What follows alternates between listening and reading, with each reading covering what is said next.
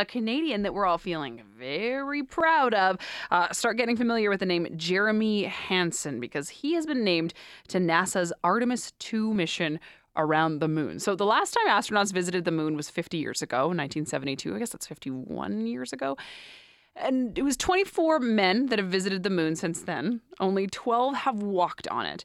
But now we're sending people once again, and one of those people is Jeremy Hansen from London, Ontario. So let's learn a little bit about him and what this mission is really all about. Our guest is Canada's research chair in planetary astronomy, also an associate professor in the Department of Physics and Astronomy at the University of British Columbia, and co-director of the Outer Space Institute. Dr. Aaron Boley is joining the show. Dr. Boley, thanks so much for making the time. Yeah, thanks for having me. Can you talk a little bit about Jeremy Hansen and who is he and how he's come into this incredible position? What do we know about him? Well, Jeremy Hansen is a former fighter pilot, and he has been training within the Canadian Astronaut Corps, and he has been quite engaged within the community for a number of years. In fact, my first time meeting Jeremy was in 2020, just before the pandemic shut everything down. And one thing that I'd like to note about him is just how sharp he is, but also how big his heart is. And so a big example here is at this workshop in which we were talking about exploration of space well before this was announced. My kids were at the workshop because we couldn't find any daycare. And he went over to them, sat down right in front of these big windows, grabbed some dry erase markers, and they just started drawing together. It was absolutely this amazing experience to see that happen. And he just got right down onto his hands and knees and started playing with them there as we were talking about exploration of the moon. It was the astronaut who's going to the moon who was doing that with the kids. So it was just incredible. Okay, so if you're hearing about him and you're thinking, okay, this guy's a former fighter pilot, now he's an astronaut, he's 47 years old, there's no way that you can possibly dislike him for all of his accomplishments, because he sounds like he's actually just a really good guy as well. I love that story. That's incredible.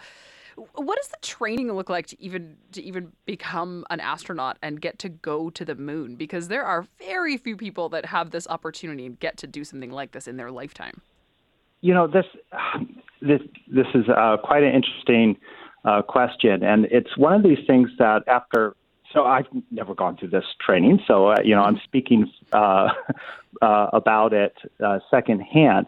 But from the astronauts with whom I've spoken, they've all kind of said very similar things in that, like, they were not necessarily setting out to be an astronaut, that they were kind of looking through these various qualifications that they had, and, they just started checking boxes, and it turned out that they were a really good fit for the astronaut corps. But, there's very rigorous health examinations, mental examinations, just so you could, checking how people are able to think on the fly, how they do in stressful situations. And so these are all various tests that people go through as going through the astronaut corps in order to make it to that kind of very elite top. Yeah, but they do seem to come from different career paths. I mean, in this instance, we're talking about Jeremy Hansen being a former fighter pilot. Oftentimes, it seems like people have really expansive experience in medicine with a lot of different qualifications. Yes. And so it's not as if you just decide, I'm going to be an astronaut, and that's it. You're sort of something else, and then it kind of guides you into this very unique position. Yeah, absolutely. And with the astronaut corps, there isn't just like one set of qualifications that they're looking for, because the needs are fairly diverse, and so they're looking for certain types of abilities to act under pressure and a number of other constraints with one's health and so forth. But yeah, they need doctors who are going to understand how the human physiology is affected by things like deep space travel. I mean, medicine in space is actually a really, really important field, not just for the health of astronauts, but for what we can learn for like telemedicine on Earth as well as manufacturing of pharmaceuticals. And so actually people with medical backgrounds are very highly sought after as well. But then you also need people who have gone through these extreme stresses, such as the fighter pilots, as well as scientists, geologists and astronomers, engineers, and so forth. So there is quite a variety. Yeah, ultimately so that we can send them on really incredible missions like this. So let's talk a little bit about what this is all about, the Artemis 2 mission, Dr. Boley. What is this mission all about, and what is it set to accomplish? So Artemis 2 is the second stage in a longer program that is looking to put people back on the moon. And you mentioned just how the astronaut corps and the people who have gone to the moon have been said has been white male. And so one of the big things that's happening here is not just sending people back to the moon, but also diversifying the group of people who are going to the moon to represent humanity in a much better way. So with Artemis 2, we're going to see some of that diversification with the 4 astronauts who are going about the moon. Now, Artemis 1 was just a capsule that was sent with science experiments on it. One of the experiments happened to be from UBC, and that was looking at irradiation on yeast. But that just was a capsule that went around the moon and returned and was just a test. The second one is Artemis 2 is the next stage in that test, which people won't go to the moon, to the surface of the moon, but they're going to go and orbit about the moon and then come back. And that's where the mission that Jeremy will be on.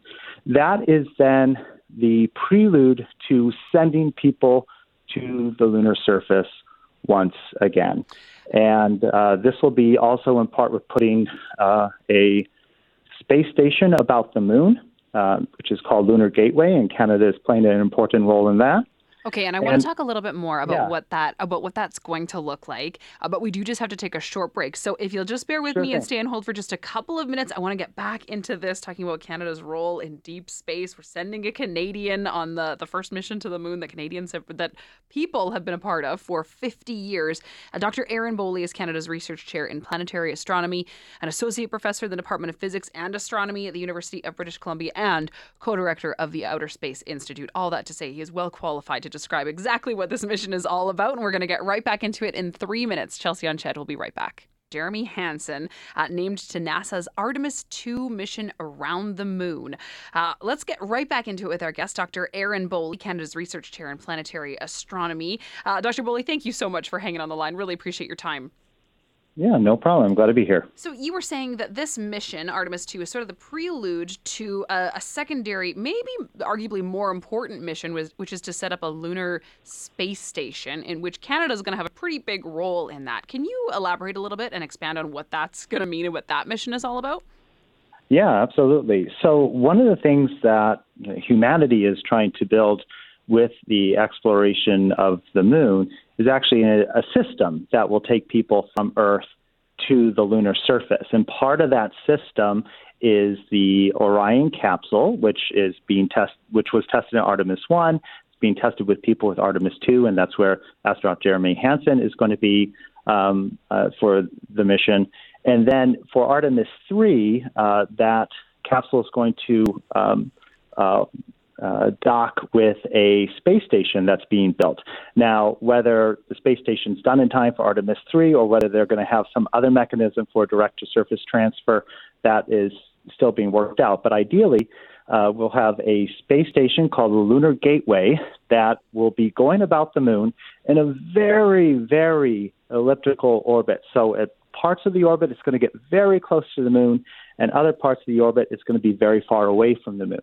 And what will happen is, during the transfer from the Earth to the moon, when the space station is very far away from the moon, that's when there will be the transfer of people from a capsule to the space station. And then as the space station gets closer to the moon, that's when there can be transfers to the moon or pickup from the moon.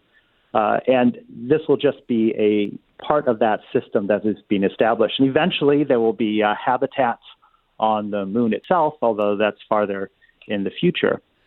And so Canada... Yes, sir, go ahead. Oh, sorry, go ahead. No, I have so many questions because now I'm just imagining who can go to the moon and when this is actually going to happen, how expensive this will all be. I can't help but go down all of these different questions. It's going to be... this is... an ongoing program. and there are dates that are given to that'll see this happening in 2020s. We'll see if that actually happens in late 2020 or not. But the Canada's big role in the space station is having the Canadarm3 be built. And one of the really big differences between the International Space Station and Lunar Gateway is that the International Space Station requires people to be on board for it to continue to function and to constantly make repairs, even with the fantastic things such as Canadarm2 and Dexter and so forth. However, with Lunar Gateway, it will be unoccupied for periods of time, and then periods of time will be astronauts will be in it.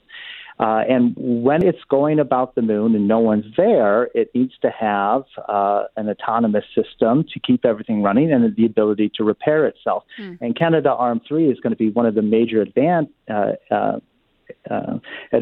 that will enable that. And so it's not just another Canadarm. Like, this is something that is supposed to be able to go on the outside of the space station, be able to go into the inside of the space station, kind of like worm itself around and repair things on the space station. So it's a really big advance in robotics.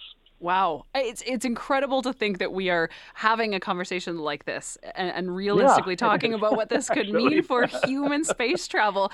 Are there ethical questions that come up about doing something like this? And obviously we're talking about something happening far into the future for this to be accessible for, regular civilians. We spoke a little bit about the credentials needed to be an astronaut and even to go into space. But what are some of those ethical dilemmas when it comes to this type of space travel? Well, so there are dilemmas that are associated with people going there. Now, if it's within the astronaut corps itself, these are people who are very well informed of the risks themselves. But there are different dilemmas associated with actually using the moon. And so one of the big kind of steps that the Artemis program is trying to take is long-term habitation in a place far from Earth. And in this discussion, the moon is far, certainly in the sense that, most of our experience is actually only in low Earth orbit. And so actually having long-term habitation someplace, another celestial body, is a really, really big step. Now, in order to make that happen, one thing that's going to have to occur is what's called in situ resource utilization, which is just a fancy term for mining a space body and then using the resources at that place. And so there are locations on the moon where there's water. So they're in the south pole of the moon in particular. There are craters that are permanently shadowed in their base. And water has collected there in form of ice over eons. And so that is a place where the Artemis program is looking to actually go and mine in order to do things like produce rocket fuel on the moon, life support, radiation shielding, manufacturing. And there is an open question of, one, is that okay? Can we go and exploit the moon, not just explore the moon? And this is a big ethical question. And it is currently being debated in multiple international fora, including at the United Nations. And there is a working group on space resources that's trying to work out how to do this in a way that respects natural heritage, cultural heritage, and avoids conflict, because we do not want human conflict extending into space. And as soon as we have a resource race on another body, that is a problem. So we have the Artemis program, but there's also the Chinese and Russian program that is separate, and they have not been harmonized at this time. And we hope that we can define a path forward that will ensure that this can be done peacefully, and we can maintain peace in space. But this is something that we're going to have to work hard at doing. Yeah. Dr. Boley, you are absolutely fascinating to talk to you. Thank you so much for being here. I think we could probably keep this conversation going for the for the rest of the afternoon. My technical producer, Derek Scott, is nodding along. So I want to talk to you again, but this is unfortunately all the time that we have. So thank you so much for sharing your perspective on this. I'm glad to do it. Thanks again. Of course. Take care. Dr. Aaron Boley is Canada's Research Chair in Planetary Astronomy, the Associate Professor of the Department of Physics and Astronomy at the University of British Columbia, and co-director of the Outer Space Institute.